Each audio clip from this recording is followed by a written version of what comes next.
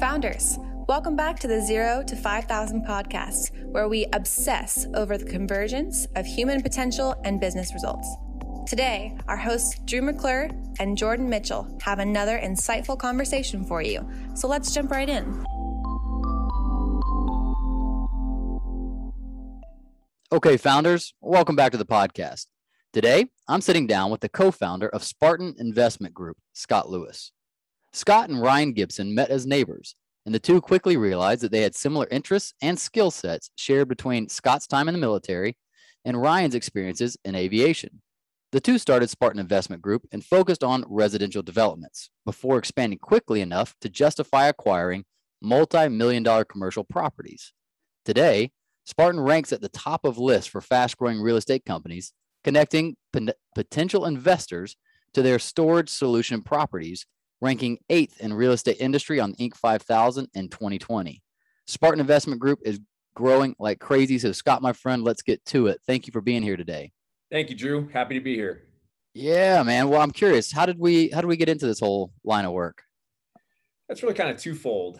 I'll kind of talk about my why, and then you mentioned Ryan, my partner, kind of talk about that Genesis story because it's kind of funny. Sure. So, my why is, I wanted to start a company where, quite frankly, it didn't suck.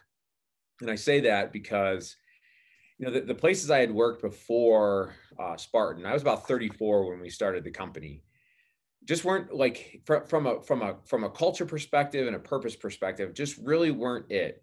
One of them was the Army, and active duty Army really wasn't for me. I very much enjoyed my 4 years there, but I knew I wasn't going to make it a career. It was a little too much. And then the federal government after that, I really did not enjoy my time there just because kind of the culture of some of the places I was at. And then before all that, I was in the private sector and I enjoyed my time there. However, there was some pretty bad stuff that happened at the top of the organization that lacked values. So that's really where it just, my experience kind of coming up, there was always something missing. The Army was probably the closest place that had a really good culture, but it's all or nothing. You can't have one foot in the door in any of the military services. It's kind of an all or nothing. Sure. So that's when I got off of active duty, joined the federal government, and there I really didn't enjoy that. So that's really kind of my why. And then, for real estate, I had always really enjoyed the built environment. So the two just kind of went hand in hand. I was a framer in high school and college and just really enjoyed the real estate. And I had owned a couple of rental properties, and it was just really kind of a natural fit to marry the two together. I renovated my house in DC, and that kind of brings us into how I met my founder. A lot of people ask this story, man, how did you meet somebody that you trust so much? I'm like, well, you moved next to them. So it's not a very good story for most people to replicate, but it is the truth. So my wife and I, we were in Southeast DC looking at houses, and we're looking at a house, and Ryan comes out, and lo and behold, he's pretending to check his mail because he saw neighbors that he's like, we had this beat up Audi TT at the time, and it was not a nice car. We paid like $6,000 for it. It was a decade old when we bought it. But he saw the car, he saw us, and he's like, I'm going to meet these guys. So he pretends to check his mail, and we're coming out, and he's standing there checking his mail, and he's like, how you doing? And we start talking, and I probably, when was that? 10 years ago. And here we are. Wow. Okay. So how far into knowing him did you guys start to kick around the idea for this company? Almost immediately, as far as like talking about it. We had, before we actually pulled the trigger, we probably knew each other for maybe 2 to 3 years before we actually got deep into it, where we're signing on loans together and writing big checks together. It'd been about 2 or 3 years. Okay. And was there kind of a catalyst or an inciting incident that caused you guys to say, let's actually do this? Let's make this a reality? Yeah, there was. So Ryan and I, he lived at 1350 L Street. I lived at 1354 L Street. At 1352 L Street, right in between us, was this very dilapidated row home. So we were in Capitol Hill in DC. So there's just house after house after house. And this place was just a shack. And I came home one day and my wife was like, hey, you need to fix that. I'm like, okay. Like, what do you want me to do about it? This was before we knew about, sending mailers and all this other stuff that's pretty standard in the real estate. We didn't know any of this. So we basically, we got that house under control by just doing what made common sense, find the owner and call her. And that's kind of what did it. We renovated that entire house, sold it, made a pretty large return on that. That gave us the seed money. And we're like, hey, we're okay at this. Let's keep going. And then we did one after another. And then in 2016, we decided that residential really wasn't for us. So that's when we pivoted to commercial, specifically storage. Did it start off as a full-time venture for you guys right out of the gate after that first investment, or was it still somewhat moonlighting for a period of time? It was moonlighting. Luckily, both Ryan and I had pretty flexible day jobs. So Ryan was a commercial airline pilot, so he's either in the air or he's not. There's not really a lot of overlap there. So his schedule was erratic, but confined. Mine with the federal government, I wasn't exactly actively employed all the time there. So I had some additional time to work on Spartan in addition to my duties at the government. I'm curious what your take is on this. I've seen there seems to be two really kind of different opinions on how to start a business and whether you moonlight or not. And on one side, there's people saying that's the smartest thing to do, man. Like don't put unnecessary risk on you. Do it in your spare time. Work really hard until it's ready, and then you can make a nice, easy transition into it. You have other people say, man, that's the quickest way to fail is by not giving your all to it. And so you need to burn the boats and you need to get in as fast as possible to get this thing off the ground. I'm curious, just in your perspective, what that was like and how you think about moonlighting to start a business. So I don't have the experience of the latter there. I didn't burn the boats, and here's why. It was on purpose. Financially, we were okay. We had enough money to qualify for loans and things like that. So, but we have a saying, we actually have lots of sayings inside of Spartan. Hungry bellies make bad decisions. So if you pull the ripcord, that's fine. But one of the number one reasons that businesses fail is because they're undercapitalized. And they're undercapitalized because the founders don't understand cash flow, and they don't understand that your business will eat your lunch as far as cash flow goes. And the minute that the mortgage gets into question, the family situation starts to fall apart. And once that happens, your support network disappears. So for us, we never wanted to be forced into an investment. We wanted to make sure that we could take our time, do only the best investments, and then grow at a pace that was healthy. We didn't want to take outside capital, and we still haven't to this day for Spartan itself. We do syndicate private equity to buy our real estate deals, but that's actually not for Spartan itself. Right. That was just really, we never wanted to be forced to make a bad decision because holy crap, the mortgage is due and it's $2,500 and I've got $2,300 in the account. Yeah. We never really wanted to be in that situation. We were also lucky that we did have flexible jobs to where we could spend a significant amount of time, and we were younger. There were no children in the picture, so we didn't have that constraint. So we did have some additional flexibility that enabled us to keep those day jobs and the decent salaries that came with them. It also, for us, we had to qualify for a lot of loans. So that really required us to have that W-2, or else no bank would give us the money. Oh, that's right. Especially with you yourself needing to be able to take out the loan to acquire the property and renovate it. Is that what you're saying? Yep. Okay. So when did you know this is at a place now where it's time for us to make this our full-time thing? So I had 4 years of my golden number, the number that you need to live, in the bank in cash. It didn't matter. I mean, I could not take a paycheck for 4 years and still pay for everything I wanted to because of a liquidity event. We sold one of our properties and a bunch of cash came out of that.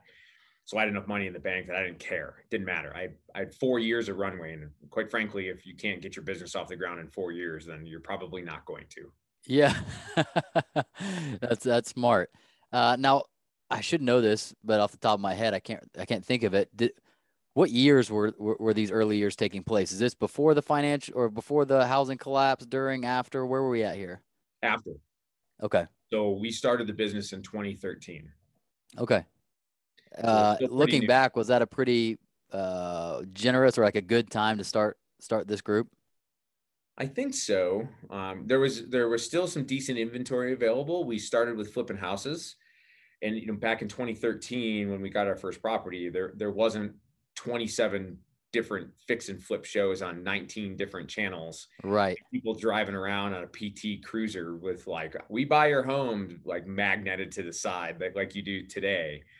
And capital was still relatively restrictive. So to raise $100,000 as a newbie in 2013 for a flip was still hard. Like some of the hard money lenders really hadn't come back out. The hard money loans were 4 points and 14%. So they were pretty aggressive loans. So at that time, it wasn't a bad time to start by any means. Much easier than today on the house flipping front, because there's just so much more competition out there, and a lot of the inventory is getting snatched up by the really big dogs that are going after the rent to build the rent and that particular thing versus flipping them. Okay. What would you characterize as the most challenging aspects of those initial years of getting this company up off the ground? Capital, for sure, and it's going to be kind of uniform across a lot of businesses. For the real estate side of the house, it's pretty capital intensive. There's big numbers associated with it, and you've got to qualify for loans. So right out of the gate, we were in Washington, D.C. It wasn't like we were flipping houses in a small Midwestern town where you could buy a house for the same price as you could buy a Jeep Wrangler. I actually used that as an example because I bought a house in Michigan for less than I paid for my Jeep Wrangler out here in Colorado. And it was a nice house that my family lives in. So, Wow. in DC, the minimum barrier to entry there is several $100,000. Even in 2013, it was still $200,000 or $300,000. So to get that money, we had some of our own capital. We took some 401k loans and borrowed and begged, and from relatives and friends. But we still needed to qualify for the loans. Gotcha. So were you setting up, and maybe still today, were you setting up this kind of deal by deal thing where if you got X amount from somebody that went into that deal, then they would get a certain percentage of the profit when all is said and done of that specific deal? Is that kind of how it worked? Yes, and we're still doing that today. We have not gone to the fund model. We still do project by project, but we are looking at doing the fund model just because there's some advantages to it. Can you describe what the difference is in those two models when we say the fund model versus kind of the deal by deal version? Yeah. So the deal by deal, as an investor, if you're going to come in and be a passive investor, you know exactly what you're getting. It's this house at this address or this storage facility at this address in this city. A fund is there's a couple different kinds. There's a blind pool where the sponsor can just invest in whatever they want. I'm personally not a huge fan of those, but then there's a specified pool where sometimes it's this particular asset or these assets, or it's, hey, self-storage, that's what we're buying. Here are the states that we're looking at. That's where we're looking at. So that you basically know what you're getting, because you can look at our track record and you can understand that, hey, we buy value add storages in these places, and that's what we're going to continue to do. So while it's not facility by facility, you generally know what you're getting. Gotcha. So when you guys went from residential, what did you go into? You mentioned there's storage facilities. Was that part of it initially, or is that just something more recent? Like, what did you guys pivot into? We pivoted to self-storage. Okay. And that was a strategic decision because the residential space, we weren't huge fans of it. There's great things going on in the residential space. It just wasn't for us. One of the main things is we believe in eviction. So if you don't pay, we'll hold up our end of the bargain, but you're going to hold up yours. And unfortunately, there's a lot of government intervention in all the housing space, and we're not a huge fan of that. So we really wanted to get away from anything that was a target of any government programs. So that's one of the key reasons we wanted to move into self-storage. Tell me about that. I'm not sure how that makes sense. I just don't know that world. I don't know the Yeah. self-storage world. And so tell me what the opportunity is there that you guys saw. It's simple. I mean, it's a box where people put their stuff in. It's pretty easy to manage. Not as easy to manage as some of the other asset classes, but it's easy to evict. Every state has their own laws on eviction, and I mean, as the multifamily operators found out during COVID, something bad happens, the government's going to step in to protect folks, which might be the right answer. For us, it was not. So we wanted to get into an industry that was not really subject to government regulation. And I'll be honest, the government really doesn't care about that piece of construction paper that your kid glued some macaroni to 15 years ago that you had stuffed in a storage unit for 20 years. Yeah. Okay. So then what's the business model? Do you go find a storage facility and renovate it or get better at getting customers in there? Like, what does that look like? You just said it. Sometimes there's expansion where we'll add more if there's an opportunity there, but you nailed it. We go and find one. A lot of them are owned by mom and pops, so they don't have the latest technology or the latest kind of services that are kind of growing with the industry. So we go in there and just turn around operations. A lot of times we buy expansion plays. We also develop from the ground up, but that's basically the play. Is that the sole focus of your investment group, or are there other types of things you're investing in? 100% that. We do have a couple of RV parks that we invested in because they were good opportunities that will, when the timing is right, we'll sell. But right now, 100% storage. Cool. Cool. Now I want to go back to something you said earlier when you said, I wanted to start a company that doesn't suck. Mm-hmm. So how has that influenced how you've built this company? One of the key things, Dalio's Principles is a pretty good book for anybody that wants to replicate some pretty good stuff of what he's done up at Bridgewater. And one of the kind of the key things that always just drove me bananas were corporate policies. And Netflix also talks about that in No Rules Rules. And that's one of their books that they really put out. And inside of Spartan, we have no policies. We have some principles, and we go out and we get the absolute best talent. And honestly, if you can't handle the principles, you're not going to be a Spartan. So that's one of the key things that we did inside the company to just make this a little bit more flexible place and trust people. Dan Pink in his book Drive talks about the three things that you need to have a really engaged workforce: purpose, autonomy, and mastery. If you have those three things, then generally people can build their lives professionally and personally as well. And that's in our vision statement, is to allow folks to grow professionally and personally. While the military was a little too much for me on a day-to-day basis, I definitely agreed with their whole self concept of all the services do this, where they take care of the family as much as they take care of the soldier, because or sailor, airman, Marine, because they know that if the home life is jacked up, the soldier is going to be useless. Yeah. For us, we know at Spartan that if your home line's a mess, the Spartan's going to be useless when he or she comes to work. So we really want to try to make sure that we have the infrastructure here that people can grow personally and achieve those goals, whatever that might be. Man, there's much I want to go back to, but I'll just start in order of my thoughts as I'm writing them down. I was reading, have you read the book by Kotler called Stealing Fire? I've not read that one. He had The Rise of Superman, and then he's got Stealing Fire as his latest one. It's a few years old. But he was talking about the amount of investment that the Navy spends on their Navy SEALs, right? And he was talking about one of the primary things they're trying to train them is how to flip the switch. Yep. That when they get to a moment of battle or they're on a mission, they need to be able to flip a switch and immediately lower their self-preservation and their self-orientation and actually kind of merge with the group. That they are like, in the moment fully. They're not at home. They're not thinking about things outside the moment. They're right here. And I've been thinking about, in our work with people and culture around the same ideas, like what you're talking about. How do we get them to show up and flip a switch where they're all lights are on mentally, emotionally? They're right here. They're giving their best. They're enjoying it too.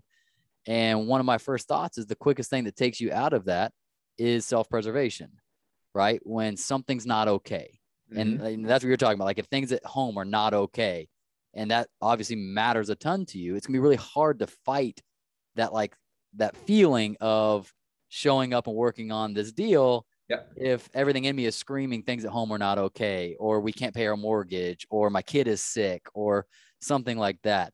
Is that kind of what you mean? Is it a similar type of idea? Yeah, I'll give you an example. We had one of our, so all of our property teams work directly for us. So we have 28 facilities across, I think, 11 states right now. And all of those folks work directly for us. And most of our facility teams are hourly workers. They get paid by the hour. We had one that just started, and his son died in a car wreck the day after he started. Wow. And his son was a Marine. So he was a vet, and his son was probably maybe 24, 25. And we gave him a week off paid, right? Just, hey man, get home, take care of the funeral, get back here next week. Like, or if you need more time, let us know. That baffled him because he was here a week. He thought for sure, he's like, hey guys, I'm not going to be able to work for you. And our corporate staff were like, well, why? You just started. And then he told them, like, why don't you think you're going to work here? He's like, well, I can't come to work. I've got to do the funeral. Am I not fired? We're like, that's the dumbest thing we've ever heard. Like, your son, like, hey, did you see the CEO as a vet? What do you think he's going to do if we fire you? Yeah. because your son, who was a Marine, died in a car wreck. So we absolutely gave him the time, and we paid him for it. Like, not only did we like not make him come to work, but we also paid him for it, because it's just like, man, this guy's going through something that no parent should ever have to go through, and we're going to take care of him. I love that. And it's sad. It's sad to me that he didn't expect that, right? Because that means he's had some experience in some other business where that way of thinking or that level of care is not present. And that makes me sad, right? That whatever experiences he's had, he just assumed you guys would fire him for taking time off to grieve his son and bury his son. It's like, man, what have you been through, right? That was my first thought, but it was kind of a double-edged sword for us, or for me personally. It's like, that's a terrible tragedy, but it was really, really just positive that my team that they came to us and just said, hey, we want to pay the guy for a week to let him take care of that. Like, and I'm just like, yes, the culture is right. Yeah. Yeah. So that's what we're talking about, right? We're talking about the culture. And I want to go back when you talked about having no policies, but do have principles. Can you help me understand the difference in your mind, what the difference in a policy and a principle is? Let's just start there. Yeah. Travel is the easy one, right? So a lot of companies have travel policies. You can't spend more than $150 a night on a hotel. Ours is, don't be stupid. Like, get your mission done.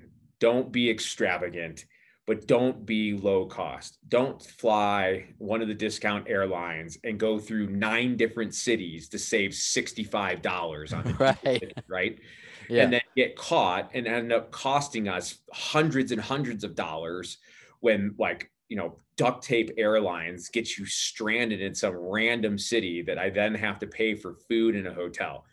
Take the direct flight, get to where you're going, accomplish your mission, be safe, get home. And I'll give a great example. A lot of companies have, like, don't spend more than $150 a night on a room. Okay, so we have one of our senior leaders who's in Seattle, and she travels to Dallas.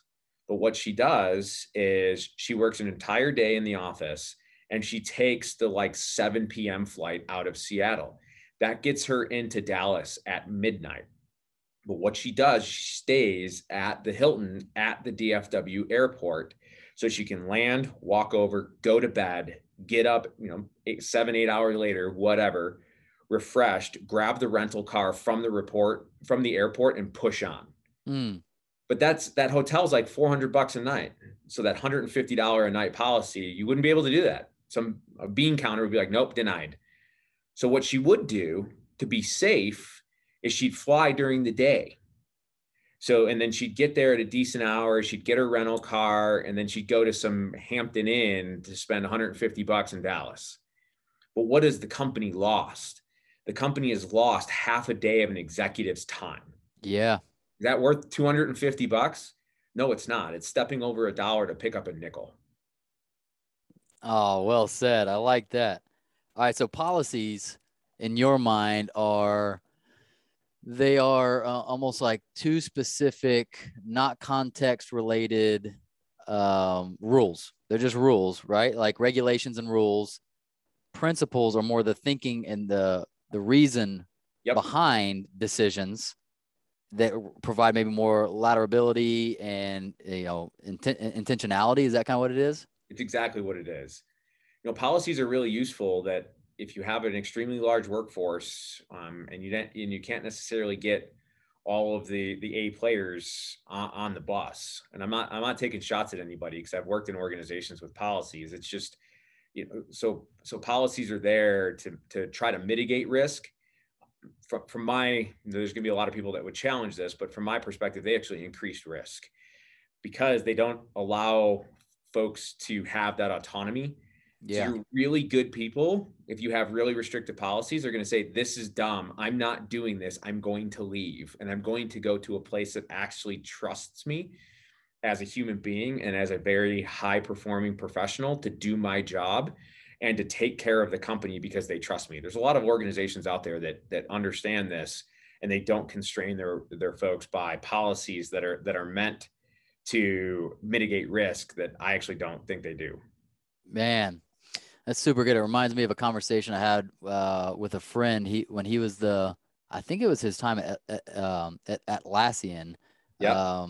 And he was the CFO, and I was asking him what the most important things they did there, and it was this idea: was they moved towards really buying into culture and Yep. values over rules and policies. And I said, "Can you give me an example?" And he said they did two things that I found interesting. So one was they started off not every single meeting, but like their big team meetings with asking what values someone else witnessed someone embodying that week. Mm-hmm. And so one, they got good at celebrating each other, but two, they actually got good at like raising awareness of the kinds of opportunities that people had to make decisions that reflected. So it's like it started connecting dots. Like, oh yeah, that was our value when we did that, right? Yep. And he said the first several weeks he was the only one sharing Yep. because no one knew, like they weren't thinking that way. That wasn't their way of like observing a day and thinking.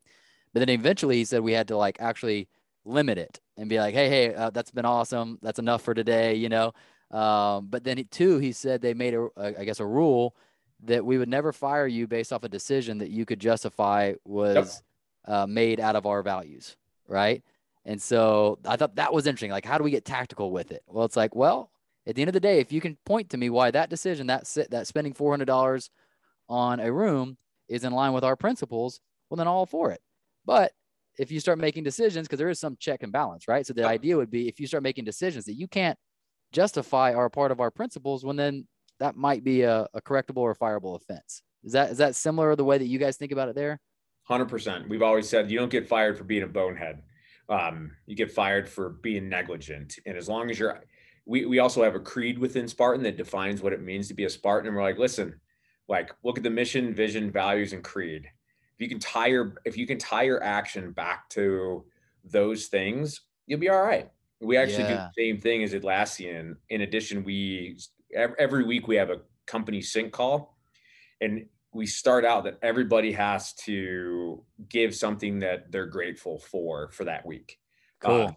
And we're kind of in the same boat at first, especially on the values. It was just me. And now it's like, now we're like, all right, we got 4. Who's going to do it? Yeah. Yeah. Oh, it's so good though. I had another mentor years ago tell me you cultivate what you celebrate. Yep. And that for a while, like, don't be surprised if the right things aren't growing because you're not used to celebrating certain things. Nope. Like we take them for granted. Like, well, we should be doing that. It's like, well, if you want to grow more of that, like you should put your attention to it. And I notice this with my kids that celebration, another way of thinking about it is just attention. Yep. Like if they get more of my attention when they're misbehaving in a weird way, it seems to like make more of it happen. Yep. Right. It like reinforces it because the opposite means they're not getting much attention at all when they're doing things that I would expect them to do. And so we've started experimenting the last several years trying to switch it and be like, all right, how do we handle without giving too much attention to misbehavior while really paying attention to, wow, that was like, I have an 8-year-old, almost 6-year-old, and a 4-year-old, girl, boy. And I've started to try to pick out the moments that I see my oldest being a great sister to her middle, because Right. they're often just at it, you know? But I realized I wasn't celebrating enough those moments, like when she did something very kind for her sister or was protective of her or whatever. And I learned that through people like you, and learning that that's how we encourage the right culture in a company. Does that make sense? Yeah, 100%. Oh, man. Okay. So when you said we at the Spartan Group, we have our mission, vision, values, and creed, that makes me just, I don't usually ask this, but it feels very intentional. Why did you name this Spartan? What's the influence of either Spartan lifestyle or thinking or whatever that has gripped you guys for this company? We had a third founder, and him and I were roommates at Michigan State. Gotcha. Okay. So this is collegiate pride is what it is. No, not really. Because I don't have any pride for, I enjoyed the fact I went to Michigan State, but the only time when I was there, the basketball team was fantastic. And the first time I was in the arena was graduation. Wow. So I don't really have any school spirit. It was just one of those things that was just kind of made sense. And we tried to change the name a couple of times, because once it was just me and Ryan, it didn't make any sense because Ryan was not a Spartan. And it was just like, we tried to change it. And we're like, well, that's kind of dumb. And then we'd forget about it for a year. And then we'd come back and be like, hey, should we change this? Like, all right, let's do it. Try to change it again. We're like, that's dumb. And then finally we're just like, maybe we should just stop trying to change it and just run with Spartan.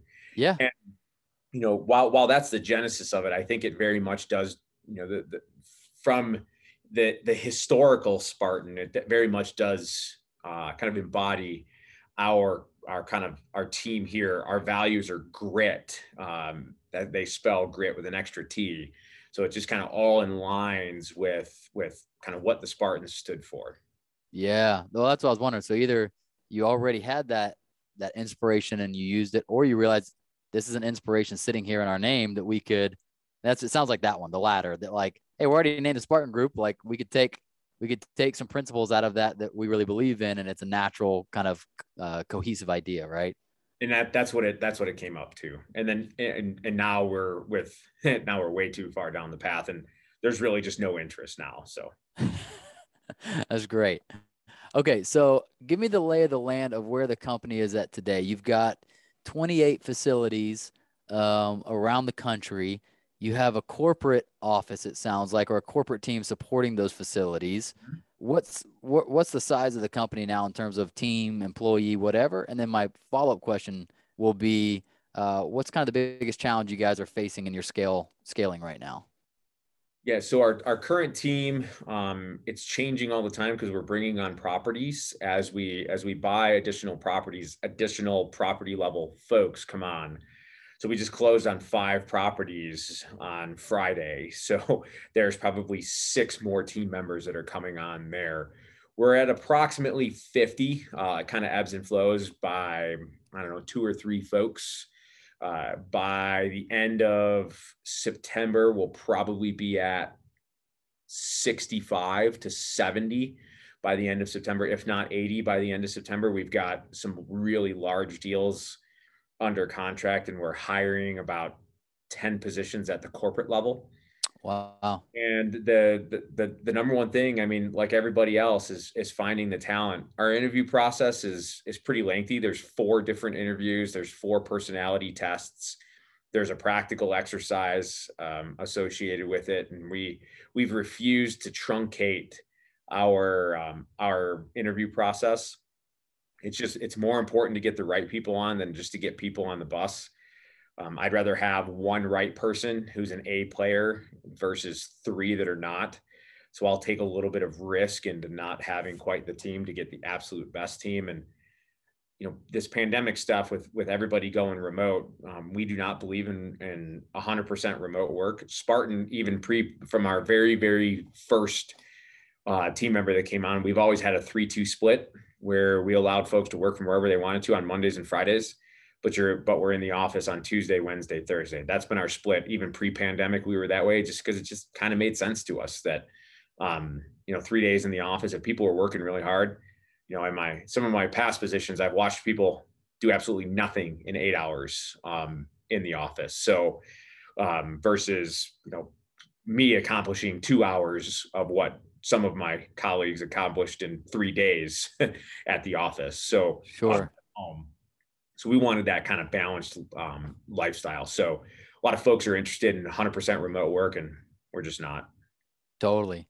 What's the most either what's the most challenging or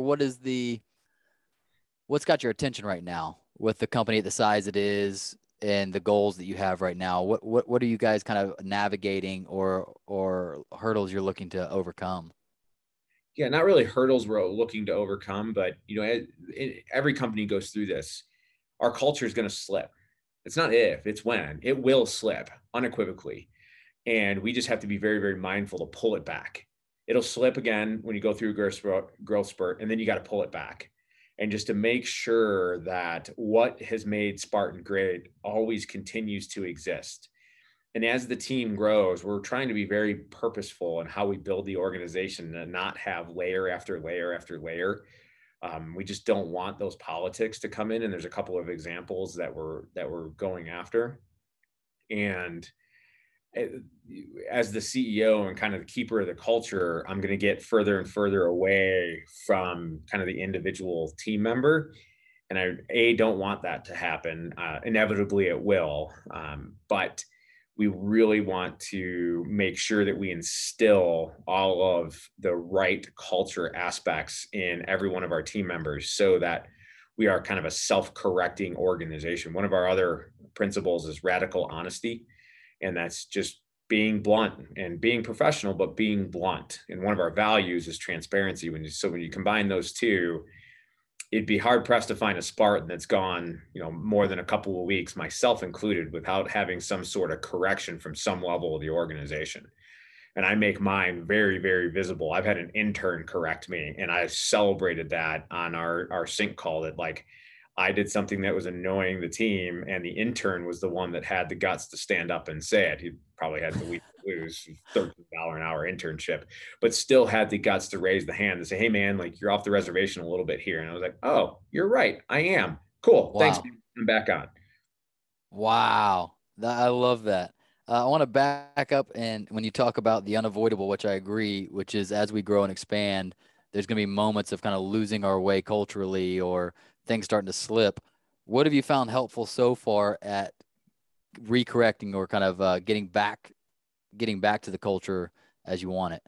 Yeah, there's three things that I think have been relatively pivotal. There's a bunch of small stuff, but there's three kind of defining things. Two, I think, are relatively standard, and that's just kind of understanding the team's sentiment. And we do that in two ways. We do a quarterly climate survey, so no hero points there. That's kind of standard. We also do a weekly one question, very much touch in, which is, would you recommend Spartan to a friend? Again, not a hero touch point there. But the one that we probably do that a lot of companies don't is we celebrate those corrections. And we don't hide them at all. So we are incredibly transparent. So like I just said, I'm like, "Hey guys, just for the record, I got off the reservation and I'm back on." And the intern corrected me. That's the radical honesty that we need to correct this. And we've seen that come through, and people, number one, all of our stuff is, all of our climate surveys and weekly reports are attributable. You're not allowed to say something unless you're willing to back it up with your name.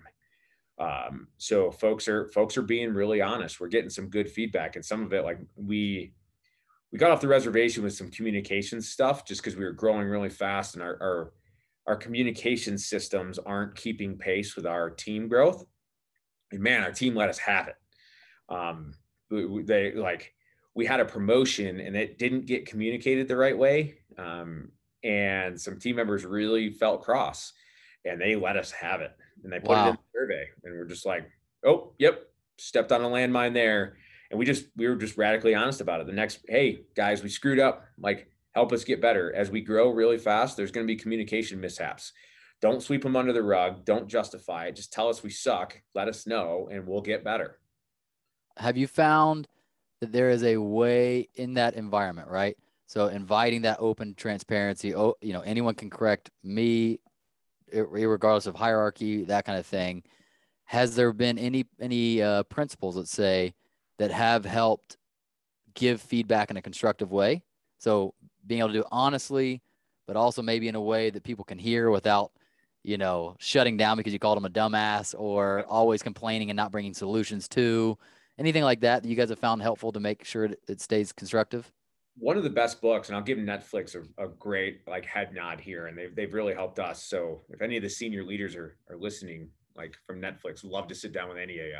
Uh, but their book, No Rules Rules, it talks about their 4A method for providing feedback, and the two of the A's are for providing, and that's aim to assist and aim to be actionable. And that's the thing is if you bring folks actionable things and you're really looking to help them get better, most people are okay with feedback. It's Yep. the esoteric nonsense that just sounds like somebody's trying to tear you down that people will really get real defensive. The constructive criticism, not like I'm not a huge fan of that word. Like, Right. constructively criticize somebody, I don't believe that's the right way. You can provide feedback and give them an action to get better, but just to constructively criticize and throw the grenade in the room and run away, it's not helpful. Yeah, and I see that being an issue sometimes when people are wanting the culture you're talking about, but what they end up getting is a lot of passive aggressiveness, Yep. and what they ended up getting is just complaints. Yep. And it's like, well, hold on, what we really want here is growth. We want, like you said, actionable feedback. We want to feel like we actually are all learning together, and like you're not just coming at me, you're coming alongside of me, even if I'm the one that needs to own up to it, right?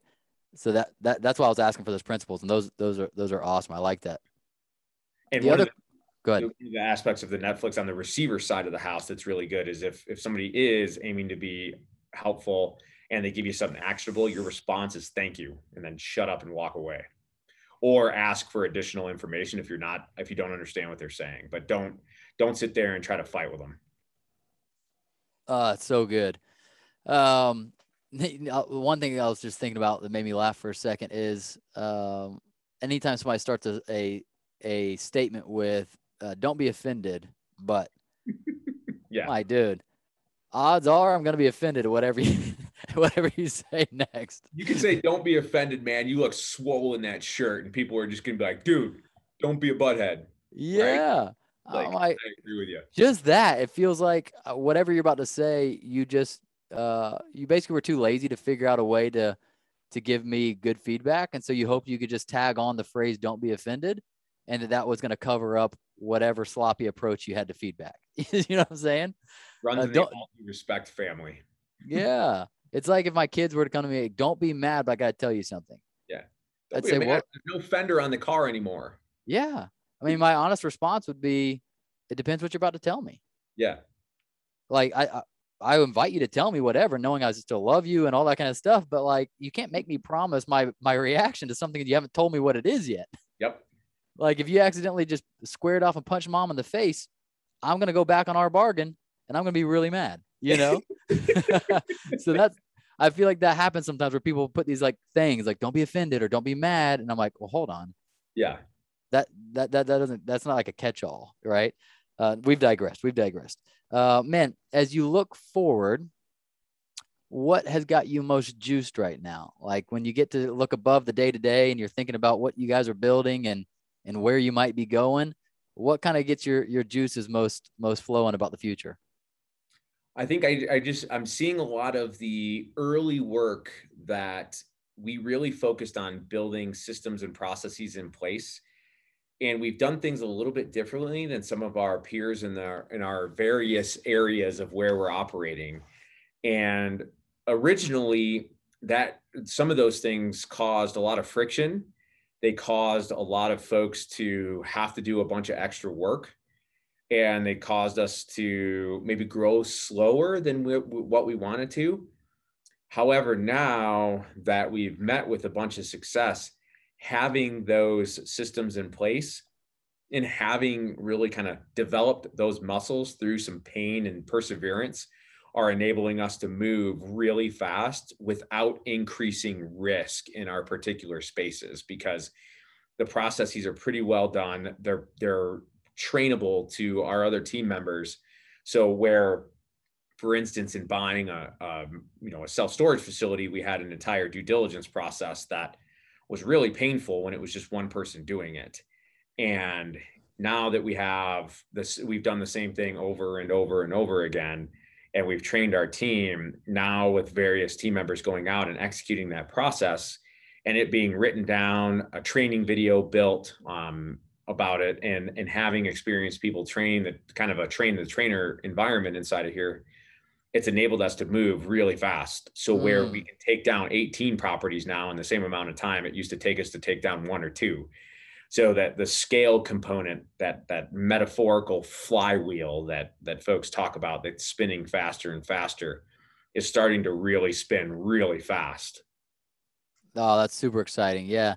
You start to hit this place that I've noticed in the size of company. It depends a little bit on the industry and how the company's structured, but you basically hit the challenge of going from organic to organized. Yep. Where everything was organic at first and it worked because the numbers were small enough that communication could just be organic, training could be organic, but then you hit some need of organization where you're like, well, how do we do this at scale? Or Yep. what's our, our process that we could plug anybody into and they would know how to do A, B, and C. And it sounds like you guys have begun to figure some of those things out and see the leverage capability from it. And it's helping us kind of win out there because we are moving very, very fast. And we've developed these processes in place. So what we've seen is when we're trying to win deals or whatever, we are often the most prepared. We get a lot of loans inside of Spartan because a lot of our properties have loans on them, like all commercial real estate folks. And the bankers are telling us that we are the most buttoned up company they've ever seen. And because of that, we're able to go from the initial conversation to closing a loan in 26 days is our record. And for a commercial lender, that's incredibly fast. We just did it. Like, we didn't think we were going to be able to come, like we just accomplished a major milestone, and that was 26 days on several $1 million worth of loans, like 20. Wow. Yeah. Well done.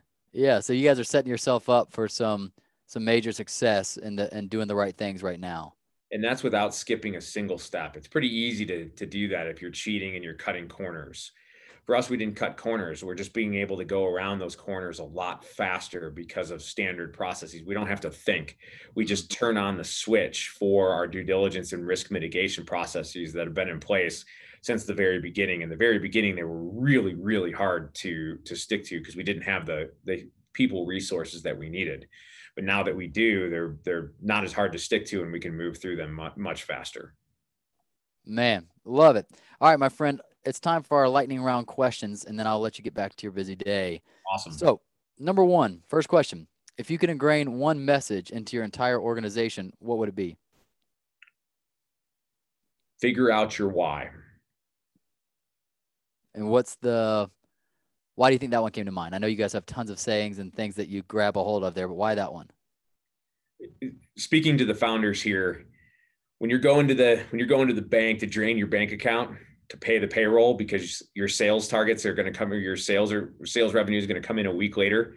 If you don't have your why, you're going to be real grumpy when you're pulling up to that bank. So if you know your why, it won't be that big of a deal because you'll know why you're doing this day in and day out, and there's a bigger picture coming in. So taking a hit like that is not as hard. Wow. I heard somebody say this the other day that resonated on that note, where he said, I've seen too many people give up what they want most for what they want right now. Yep. And it's that same idea of like, yeah, we lost sight of the bigger why, the bigger picture for what we wanted right now. And you look back in the future and think that was a terrible trade. Yep. Right? That's so good. All right. Number two, what is the single best advice you've ever gotten about growing your business? And also, what was the worst?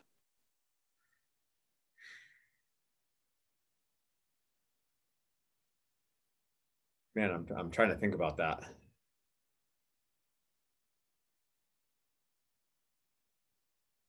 I don't know. Let's come back to that one. Okay. Question number three, what causes you currently the most stress or worry leading your organization? I think just controlling the culture and making sure that it doesn't slip. I think one of the reasons that a lot of our best team members are here is because of our culture and just not letting it slip. Love it. Number four, what is your BHAG, your big, hairy, audacious goal? $1 billion of assets under management by the end of 2023. Let's go. And not even that far away, a few years away. We're at about $450 million now. Let's go. I love that. All right. Question number 5 is our creative question. So take it however you will. If you could hop into a DeLorean, you get to go back to your past, but the rule is you only get to tell yourself one thing out the driver's side window as you drive by. When are you going back, and what are you telling that younger version of yourself?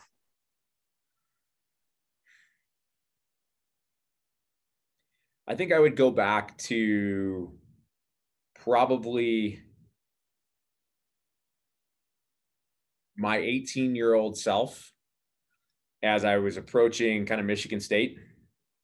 And I would say pay attention more.